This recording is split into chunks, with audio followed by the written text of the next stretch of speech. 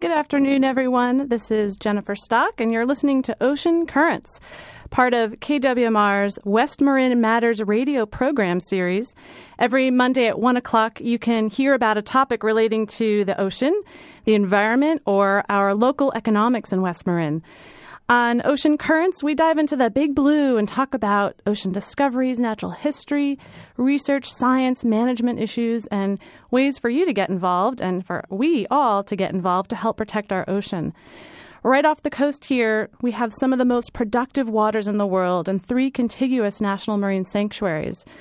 And the reasons these waters are so special and so productive is a result of the weather we've just been experiencing this past week and today, and that is the wind. These springtime winds generate an incredible phenomena of upwelling and fill the surface waters with nutrients for phytoplankton, zooplankton, and inviting larger animals to feed in the bounty, such as humpback whales, the topic of our show. I was going to say the guest, but I don't actually have a whale today. Today we'll be talking about one of the most fascinating whales that grace our coast. Sometimes we can see them just from the shores of Point Reyes, but most of the time you need to get on a boat. This whale is so big, it deserves a show entirely of its own. So today we'll be talking with David Mattila, the Science and Rescue Coordinator from the Hawaiian Islands Humpback Whale National Marine Sanctuary in Hawaii. David has been conducting research on whales since 1978. Prior to coming to the sanctuary, he directed humpback whale studies at the Center for Coastal Studies in New England. He focused on the Gulf of Maine feeding grounds of the humpback whale and the principal breeding grounds in the Greater Antilles.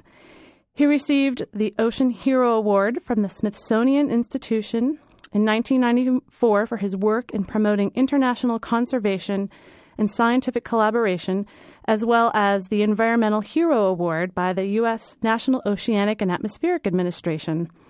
David and his colleagues have developed equipment and techniques to attach to and restrain free-swimming whales in order to release them from lethal entanglements and fishing gear. With all this experience, he also is coordinating an international humpback whale study in the North Pacific, which we'll be learning about a bit today, called SPLASH. So I'd like to welcome David. Aloha. Aloha. Welcome. You're live on the air. Well, good to be alive. Well, I bet you it's quite beautiful in Hawaii. We've got some chilly wind here, but it's a good thing for the ocean. So, David, let's just start. You've had some experiences that most young folks just dream about as they think about careers in marine biology. How did you get interested in whales and starting to work with them? Well, I have to say I'm kind of almost a dinosaur because I got started back at a time when there wasn't a lot known about whales, and really a lot of my practical experience was very helpful. I'd been on the water all my life. I'd been sailed my own little boat several thousands of miles, and I was a fisherman, and I used that experience. At the time, it was kind of like, well, where are they, and can you find them, and how many are there? Very simple questions, and so I kind of backed into it without going through the traditional academic route, and started my own project down in the breeding ground in the West Indies, and kind of learned from there and learned as I went along. It's a little harder to do that these days. Interesting. And so you've recently migrated over to the Hawaiian Islands to work for the Hawaiian Island Humpback Whale National Marine Sanctuary. Why are the Hawaiian Islands such an important destination every winter for humpback whales? Well, I wish we could tell you, actually. It's interesting. We've learned over the 30-something years that I've been studying whales, we've learned a lot about their populations, the numbers, how they move, the movements, a lot about their behavior. Here in Hawaii was really the epicenter of understanding humpback whale behavior throughout the world. And but what we haven't learned a lot about is why they choose the places that they choose to come to. And back when I started, I sort of asked people that. I said, well, why are they going down to the West Indies? And they said, well, we think it's warm, clear, shallow water with a smooth bottom and maybe not too many predators. And that's about where we are today. We don't know much more than that. Do they breed in similar habitat areas like the Hawaiian Islands elsewhere in the Pacific? Yes, they do. Actually, there's currently, or that we know of, there's some breeding areas in southern Asia, the Philippines and Okinawa Islands and Ogasawara Islands.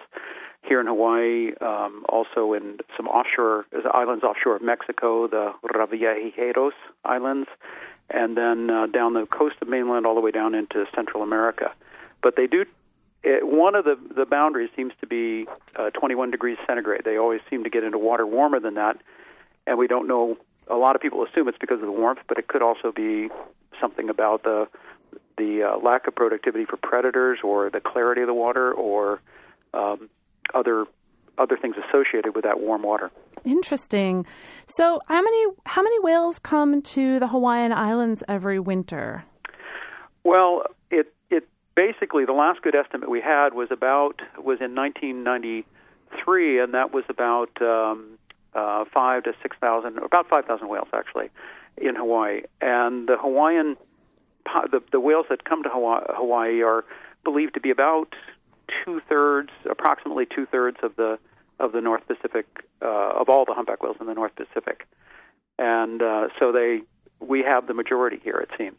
Interesting. It's just funny. I wonder how they found it originally. And do we know how long historically humpback whales have been coming there? Is there historical records of that? Well, actually, that's one of the really fascinating mysteries. It's not. We don't know for sure that they've always been here. In fact, the preponderance of evidence so far kind of suggests that maybe they're relatively new. They may have just discovered these islands 200 or 300 years ago, because there's, or about 200. There's not a lot of information in the Hawaiian lore or language about humpback whales specifically. There is a kohala or whale, which was believed by most to be primarily the sperm whale, and they did use the teeth from that when they stranded.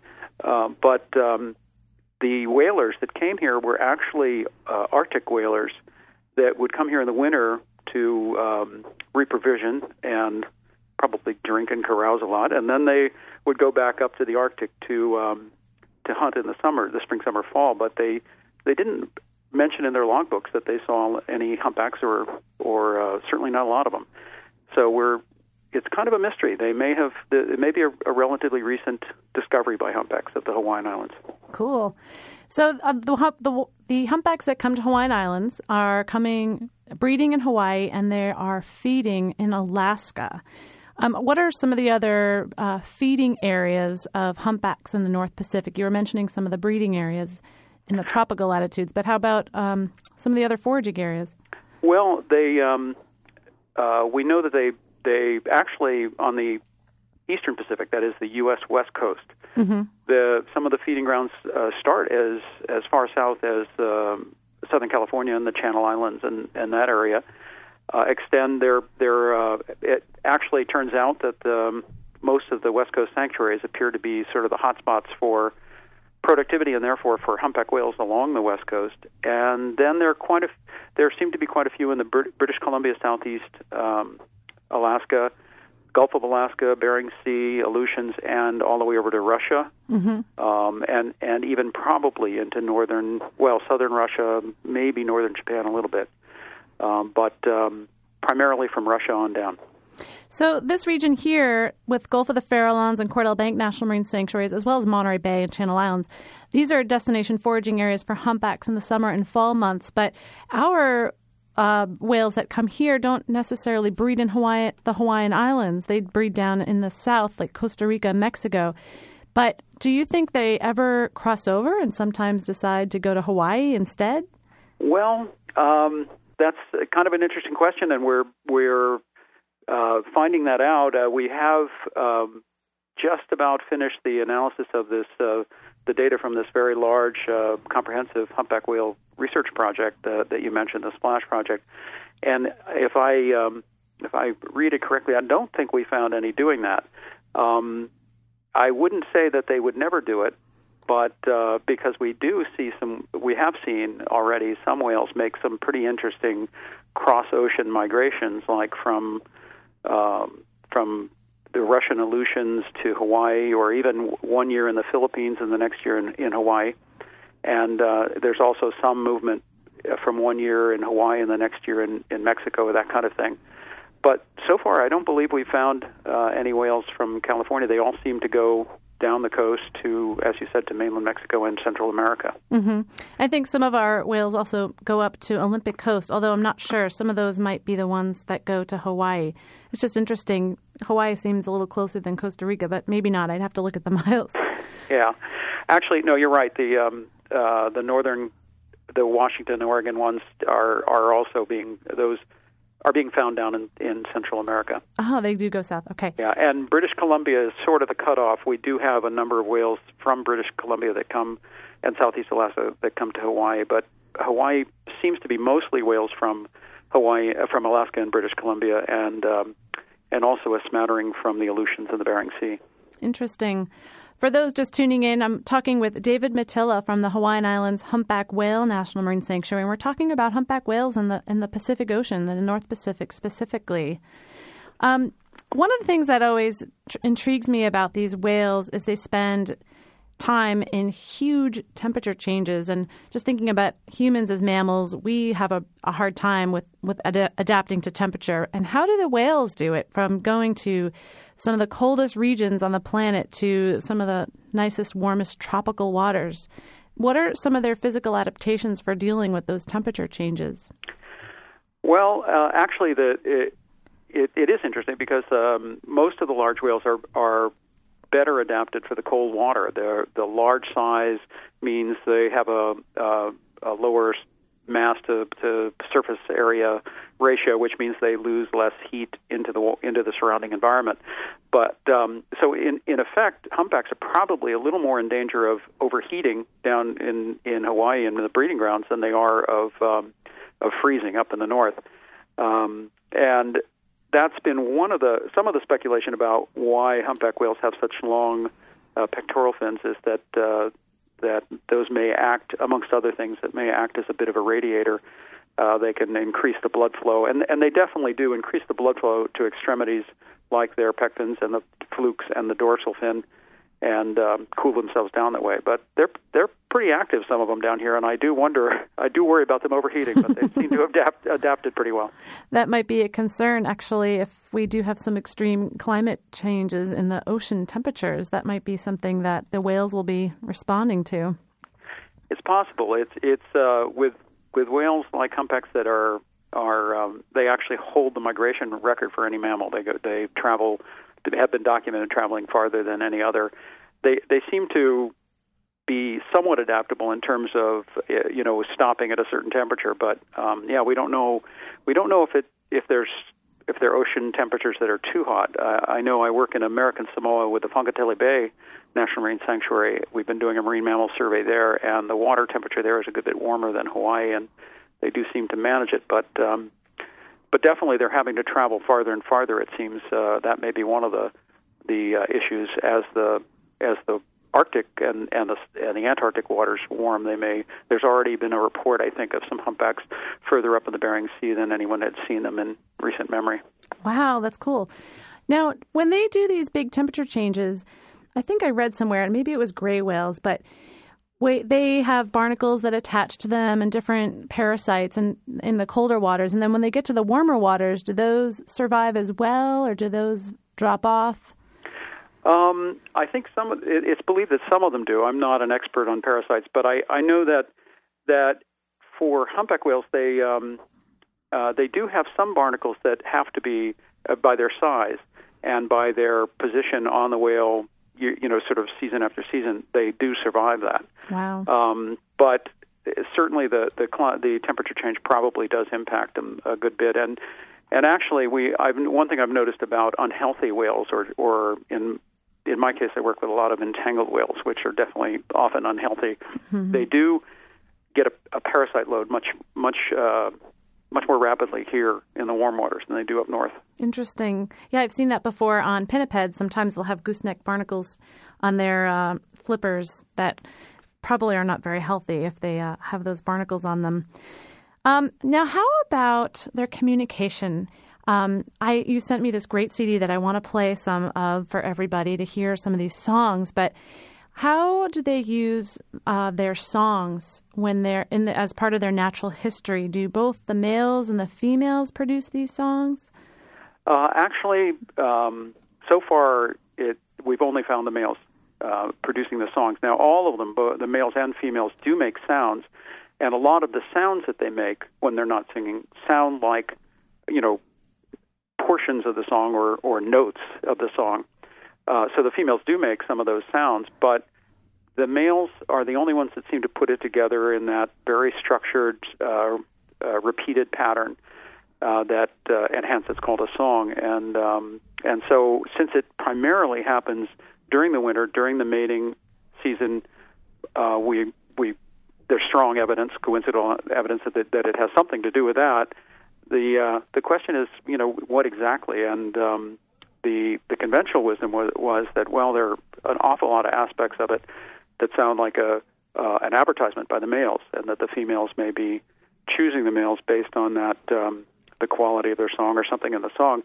But the guy who's been doing the most work on this over the decades, really, Jim Darling, is kind of finding that here in Hawaii, anyway, most of the animals that come over to a singer and join it are other males. And sometimes there's a bit of a altercation, very brief, but sometimes they swim off together as if they're forming some kind of coalition, perhaps. But so it's actually still kind of a mystery. It's not a slam dunk. We don't know exactly what it is used for during the breeding season. Wow, those are incredible things to try to figure out. It must be really hard. I'd love to play some songs, so I'm going to put up one of these tracks that you gave us. Let's all take a listen and listen to some of these humpback whales.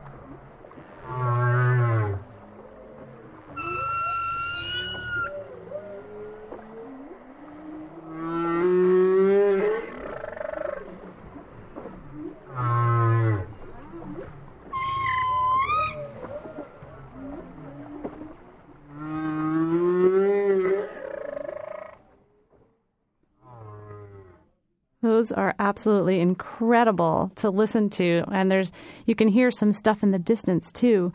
How do you collect these sounds? Well, basically we use a very simple underwater microphone called a hydrophone. It's basically a microphone that's coated in a sealant so that it doesn't get wet, and just we're not doing a lot of work with sound, but we do make recordings for other folks. When we find, so it's mostly when we find a whale that's singing, then if it's a good situation, calm, and that we'll plop the hydrophone over and make a recording. We've actually, there's a PhD student from Australia who's working with the song recordings we've made in American Samoa. She's trying to figure out, there's a lot of heightened interest in the humpbacks down there because of the Japanese proposal to start hunting them.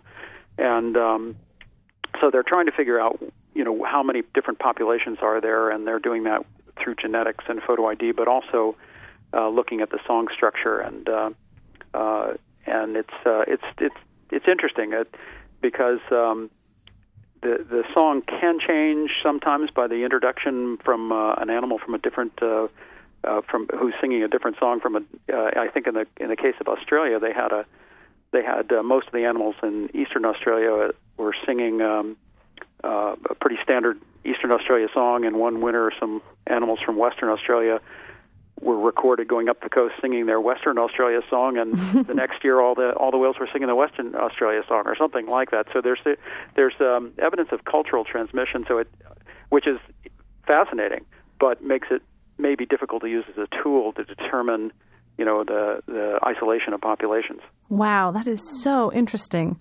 I'm fascinated by some of these sounds.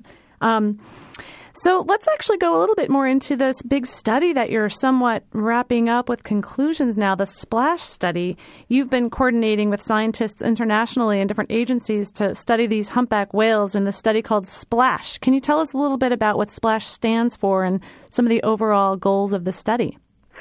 Sure. First, I have to say I'm one of the coordinators. It's really a teamwork, and it's been a remarkably successful collaboration of over 300 researchers from 50 different organizations around the whole North Pacific.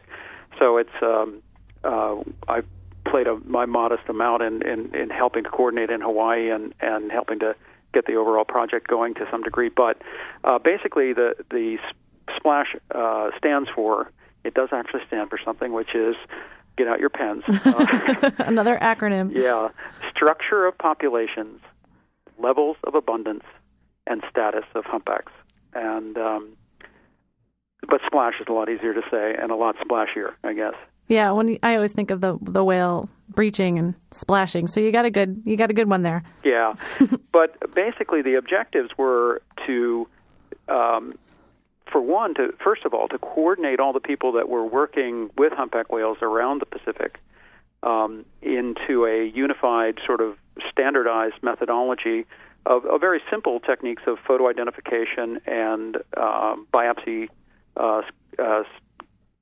sampling of small pieces of skin tissue, and also to, at the same time as coordinating the people that were currently doing things, to get into areas that nobody had been getting into, and that meant in large part some of the offshore areas of the Gulf of Alaska and the Bering Sea and the Aleutians and Far East Russia. Those were spots that were just too difficult, and nobody had been there really since whaling days, by and large. And the idea was to collect images. I think your listeners are probably aware that humpback whales have these unique black and white patterns on the underside of their tails, and each pattern is unique to each individual. So if you're behind the whale when it goes to dive, and if it lifts its tail, you can take a picture of that, and it's like fingerprinting the animal. And we collected thousands of those photographs, and those were all coordinated and analyzed and matched by the Cascadia Research Collective in Olympia, Washington. And they've just finished this really Herculean task of matching all those by hand, because we still don't have a way to do it by computer. My goodness. Yeah, no, it was... That's like a big card game. Yeah, and it's all fine in the first year. What we decided we would do is to collect images in all the breeding grounds that we knew of and all the feeding grounds for basically starting in the winter of 2004, the summer of 2004, the winter of 2005, the summer of 2005, and then the winter of 2006. Mm-hmm. And comparing the first year was not too bad, but as we went on season after season, now these poor folks up there at Cascadia were matching each new photograph to thousands of photographs, and that was growing. So it just took, I don't know how long it took to take one photograph through the whole catalog by the end, but several hours, I'm sure. But anyway, it was remarkable. We set our goals on to collect certain numbers of photographs and biopsies, and we were very successful. And they're just finishing up the matching of those photographs. Actually, I was hoping by this time of this interview that we would have some of those results, the final results for you, but it will be coming out, I think, in about a week and a half. Oh, wow. And we think that the primary results may come out in the scientific journal Nature, but then it will be followed by a press release. So for folks who are interested in learning about that aspect of the study, what we learned in terms of the movement of animals and how many there are and that kind of thing, it will be coming out in a... Well, you probably stay tuned on your sanctuary websites. Excellent. Yeah, we'll give out the website towards the end of the show.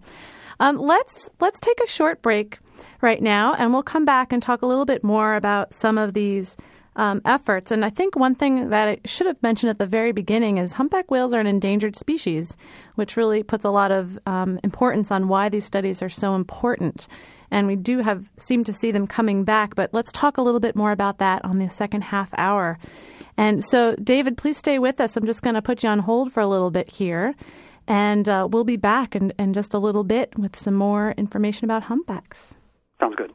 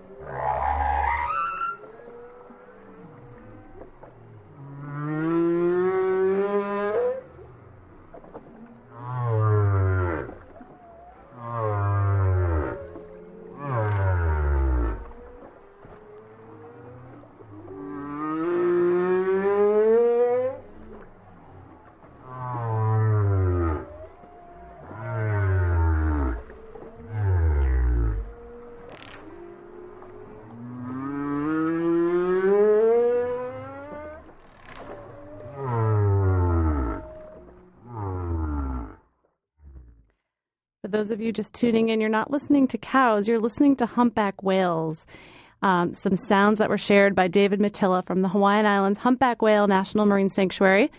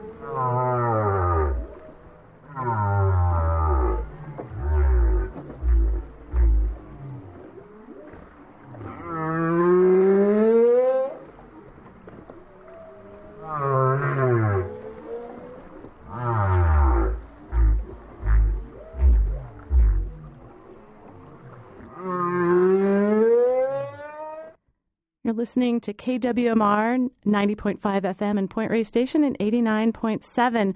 And you've just been listening to sounds of the humpback whale. They're not cows. They kind of sound like cows in those songs, but they're humpback whales singing. And David Mattila from the Hawaiian Islands Humpback Whale National Marine Sanctuary is with us today. We're talking about humpback whales and a study that David is a part of in Hawaii, studying humpback whales throughout the North Pacific. So thanks for staying with us, David. No problem. We're back on the air.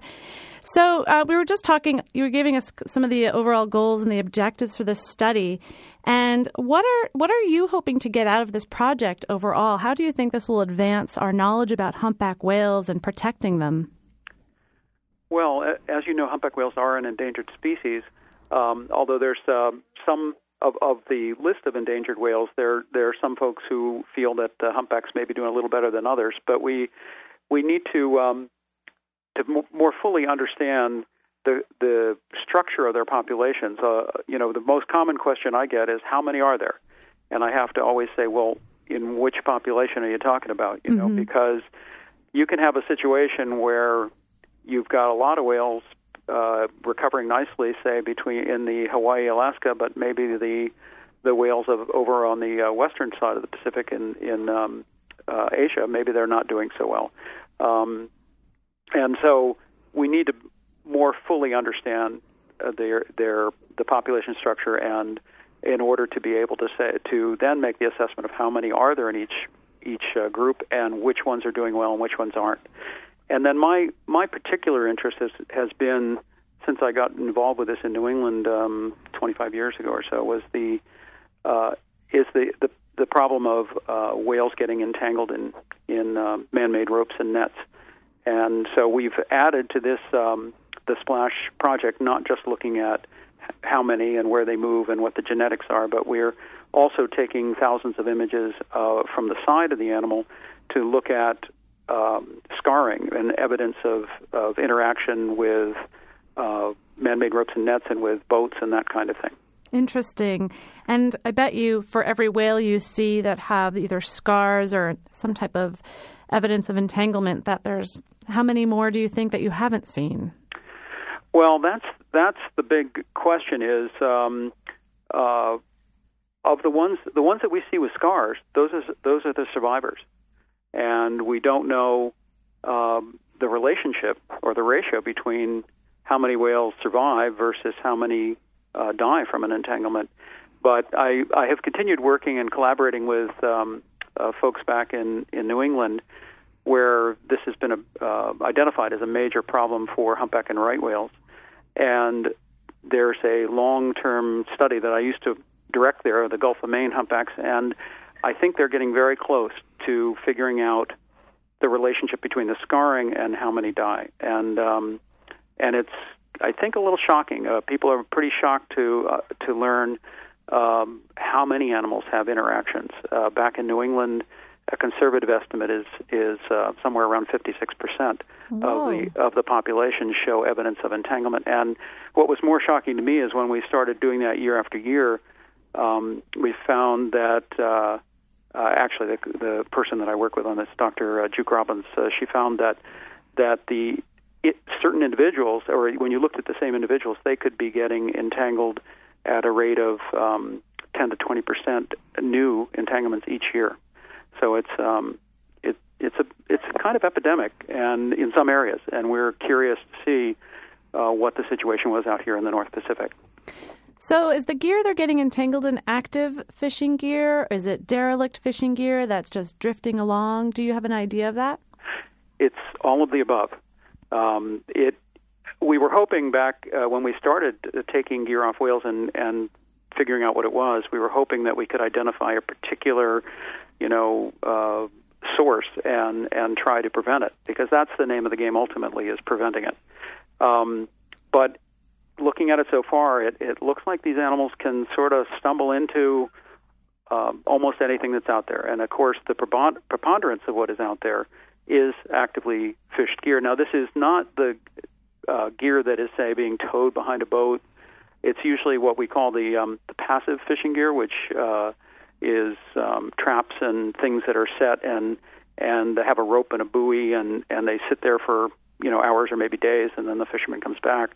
But also, there's a certain portion of the problem which is derelict gear, because fishermen lose a lot of gear, and debris. Even we know now that from studying them and looking at it here in Hawaii, and also work with collaborators in Australia, that whales can become entangled in fishing gear when they're and ropes and nets when they're not feeding, and in fact some young animals do, and that we think may just be playing with it. So they haven't learned yet that the difference between a raft of seaweed and a raft of marine debris, and they may become entangled in it by playing with it. Wow. So what are the techniques you use for trying to remove it? You've pioneered some techniques and have been the go-to person in regards to removing gear, but how do you remove gear from a huge 45-ton mammal? Well, obviously very carefully if you want to keep doing it. But I first would be remiss if I didn't give credit to John Lean in Canada, who back in the late 70s had a epidemic of entanglements in inshore fishing nets, cod traps up in Newfoundland, but almost all of his whales were anchored. They got stuck, and that once they get stuck, they kind of give up and sit there. And if you're careful and don't disturb them too much, you can get them out. What we came up with in New England, and this was actually at the suggestion of an old the father of one of our scientists who was a fisherman, and actually hunted or fished for tuna, and he said, well, why don't you keg them like they used to back in the old whaling days? And we thought about it, and I don't know if people are all that familiar with the old whaling, but basically when they threw a harpoon at a whale, that wasn't what killed the whale. That just attached a rope to the whale. And then they would put on kegs and buoys and even get towed around in their boats on a Nantucket sleigh ride until the whale tired. And then when the whale tired, it would just come to the surface and lay there. And that's when they would actually come up alongside with lances and drive those into vital organs. Sorry about all this gruesomeness, but that's what killed the whale ultimately. Now, we don't throw any harpoons or anything like that, but what we do is if the entanglement is bad enough and the whale is swimming, then we will attach our own rope to the gear that's on the whale, and we'll get towed around in our little inflatable raft, and we'll add buoys. And for humpbacks, most of the time, if you add a couple of big floats, they tend to slow down and stay at the surface. And oftentimes, if you add enough, they'll just stop. And once they stop, then we use a soft bottom inflatable and can bump up around them, and they seem to be cooperative in that regard, or in shock, not sure sometimes. But we have been able to stop them and get the gear off that way. But it is something that's very dangerous to both the people and to the whales. And because they're an endangered species, we have to have not only the blessing but the authorization of the Marine Mammal Health and Stranding Response Program, and work under an endangered species permit to do it. Mm-hmm. So it's not something. And it's obviously, I've given you the quick and brief and simplistic idea of how we do it. Obviously, there's a lot of devil in the details, and we have special tools that we use that attach, and we have almost all of our knives are knives that are sort of hook or V-shaped and cut by, you hook them on things and then pull away. Mm-hmm. And we actually have breakaway gear that, for instance, a knife that comes off the end of a pole but has a rope attached, so you can get away from the whale if it's thrashing, and you get the knife where you want it, and then move away and just pull on the rope and at a safe distance. So that sounds really intense. Yeah, well, it can be. Although if it's done properly and by the safety protocols that we've established, it's hopefully not quite as exciting as it sounds. And actually, I've worked heavily here in Hawaii with Ed Lyman, who is going to be doing a series of seminars and trainings up and down the West Coast in Australia. Mm-hmm. I mean, not Australia, Alaska, coming up here shortly. Mm-hmm. But that's for folks that have been identified as having experience with whales, experience with strandings with boats around whales, and that have been sort of hand selected by NOAA Fisheries and the permitting offices. Wow. So do you feel that, you probably put a lot of effort towards these entanglements and rescues, but do you feel that part of your effort is also spent towards figuring out how to prevent this? Or it seems like a very different scale of trying to solve that problem. No, absolutely. After learning the extent of the problem for humpbacks and right whales, and I think one could make a case that for some extremely endangered populations like right whales and maybe western gray whales, western Pacific gray whales, which are down to about 125 individuals, I think, saving one can make a difference to their chances of recovery. But this happens at such a rate that really and you can't get to them all. It's just a big ocean out there, and you cannot get to them all. And so we've become more and more convinced that the answer is prevention, and that's and it makes sense also for fishermen. They don't want whales getting in their gear. They lose the gear. It's expensive. All of that. And so what we've been doing for the past decade is really trying to gather as much information as we can every time we take anything off of a whale, from the age and the sex of the whale, where it's from, to what type of gear, and actually Ed here in the Pacific will, if it's possible to, we will track it down and try to figure out where it came from and when it was set and when it was lost and what kind of conditions, and if it appears to be marine debris, then we give it to the marine debris team here in Hawaii, and they'll track down where, and give us some idea of where the whale may have encountered it. Mm-hmm. But ultimately the idea is through reducing the amount of rope and net in the water column, and maybe coming up with some better fishing and safer fishing practices that we hope to prevent it. Yeah, I think the challenge is these areas that are so productive for fish are also the foraging areas for a large number of species. Do you see other types of whales being affected by gear? I hear most of it being humpbacks, but and also the right whales, of course, on the East Coast. But are there other types of whales? I haven't really heard of a blue whale entanglement. Yeah, no, they can. Some of the more streamlined whales may be a little bit less likely, but I would say some of those species are just more cryptic. That is, we don't see them as much, and they don't show as much of themselves at the surface. So we don't have a really good way of estimating.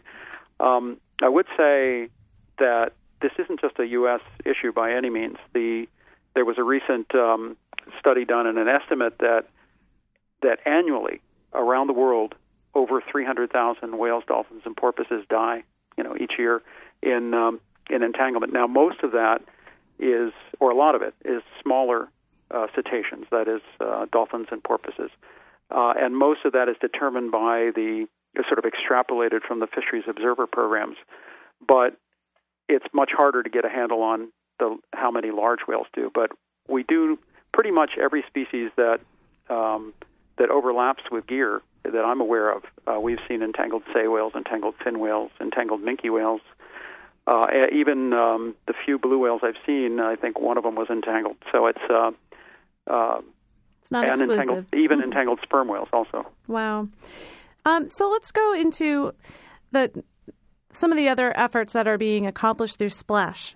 We're studying this recovery effort, and one thing we didn't really talk about too much is the recovery from whaling days and the huge amount of humpback whales that were taken during whaling days.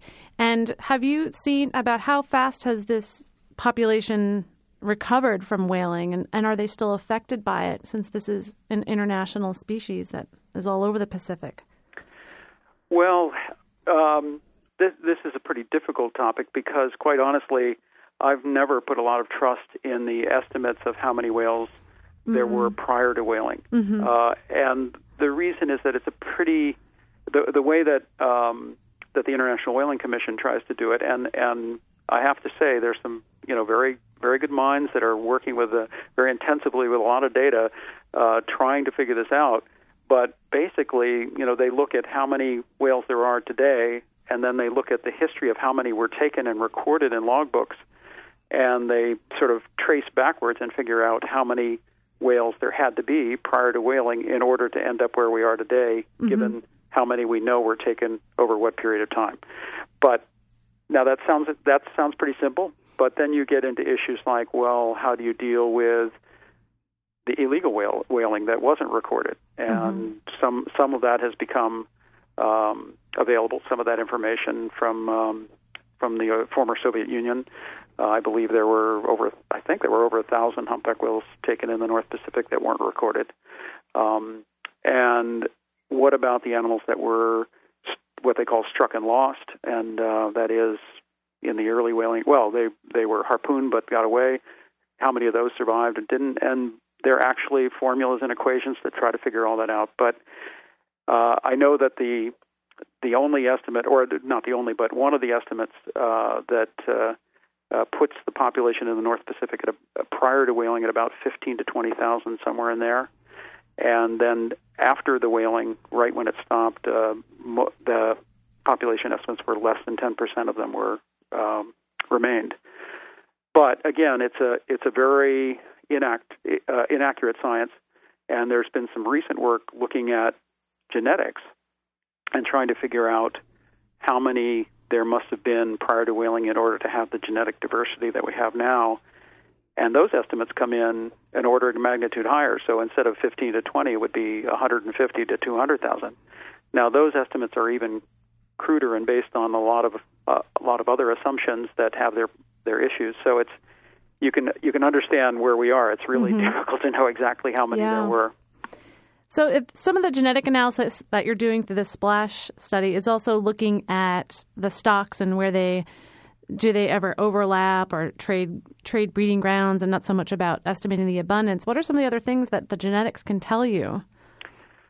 Well, I'm not doing the genetic analysis, that's for sure. It's way above my head. But Dr. Scott Baker at Oregon State is doing that, and there are a number of different things you can do. It depends on, first and foremost, and most simple to me, is you can determine the sex of the animal. And believe it or not, it's not like, say, killer whales where there's a sexual dimorphism and you can tell that you can tell the males from the females. With humpbacks, it's a lot harder, and basically until relatively recently, the only way, if it was a really big whale with a really little whale swimming with it, you were pretty sure that was a female. But then there are ways in Hawaii, if you're in the water, if you get a good look at the underside, you can tell. But even that's you just can't do that for every whale.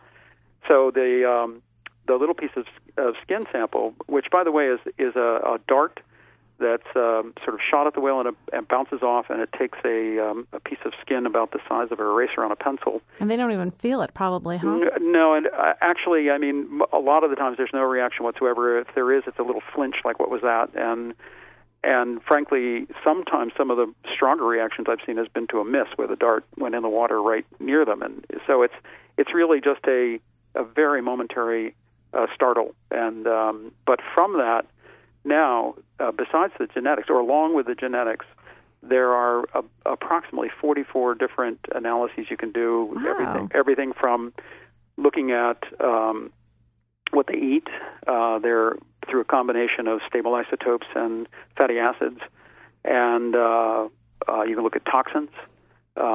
You can look at, we're hoping, beginning to develop hormone assays, so look at, for instance, a pregnancy test for whales that's being developed, and a lot of other things about their health and diseases and all of that. So it's a remarkable tool for understanding all sorts of things about whales.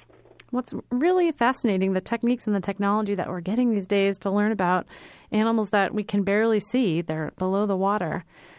What has been one of your most memorable experiences with humpback whales with all the work that you've done?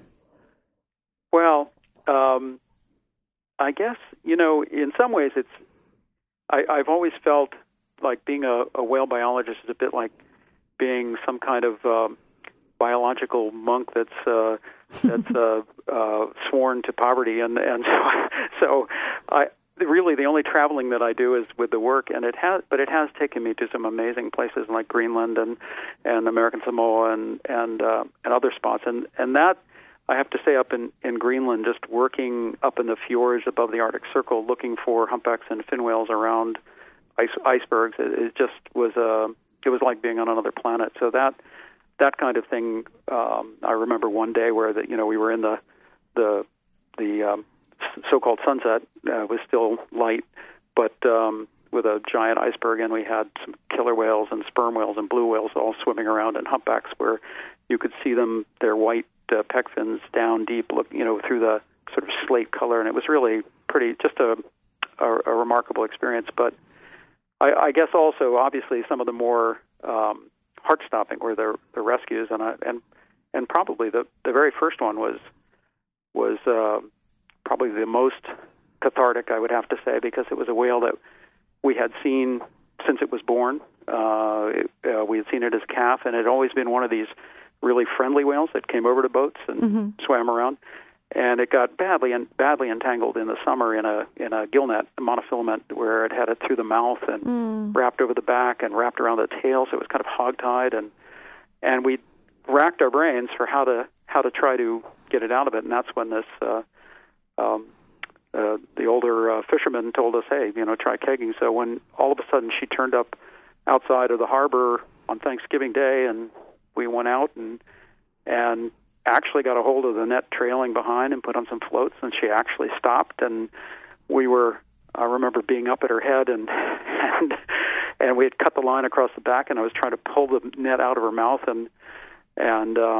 but she was very gentle with us, and eventually I think just opened her mouth and that came out, and then we were able to cut her free, and off she went, and she came back 2 years later with her first calf. So that's wonderful. Yeah, it was a pretty amazing experience. I don't know who was more shocked when we actually got a hold and stopped her, whether it was her or us, but it was. Wow. Yeah.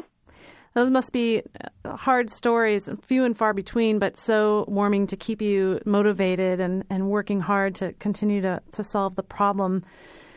We are just about out of time, and I just wanted to ask you one more quick question.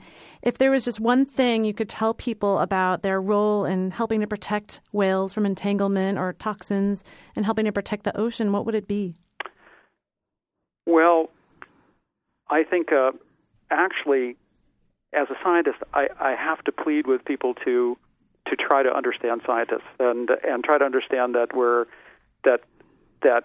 what people I think really don't like about us is we're never black and white. It's always gray. And I think that if people can just realize that this is it's always going to be a little bit of gray, and trying to understand and appreciate the difficulty of the science is helpful. But then obviously just taking care of your ocean, and if you do go on whale watches, research the vessels and make sure they follow the the regulations and guidelines and look for ethical behavior on the water. That's excellent answer. Thank you so much, David, for all your time today and for all the work you're doing with the whales and helping to protect the oceans. Thanks again for coming today. No problem. I enjoyed it. All right. I just wanted to mention David's last comment about as far as researching vessels. There are ways that you can see humpback whales right here off the coast of California, right outside of San Francisco and Bodega Bay. And the Farallones Marine Sanctuary Association works with a good vessel and great naturalists. They'll be doing a couple whale watches this summer and fall to try to get out to see some of these whales that we've been talking about that are foraging out here. You can call 561-6625 or get online at farallones.org to find out about trips there. And also, we're doing a Cordell Bank trip. If you want to brave the long day out to Cordell Bank out of Bodega Bay in October, through the Point Reyes Field Seminars, we'll be doing trips out to Cordell Bank October 11th and 12th and 18th. And if you want to learn more about that, you can give me a call at 663-1397 to hear more about the field seminar. I want to thank David again for sharing all these stories about humpback whales. There's so many interesting things about them and listening to those songs.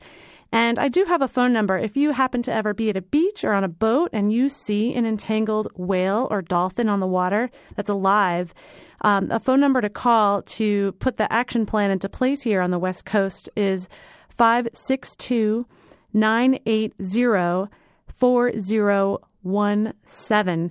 And that is a hotline to call to get the response effort out. For entangled seals and sea lions, you would call the Marine Mammal Center, which is 415-289-SEAL, SEAL. Thank you so much for joining us today on Ocean Currents. You can catch archived shows and subscribe to the Ocean Currents podcast online at cordellbank.noaa.gov or tune in the first Monday of every month at 1 o'clock.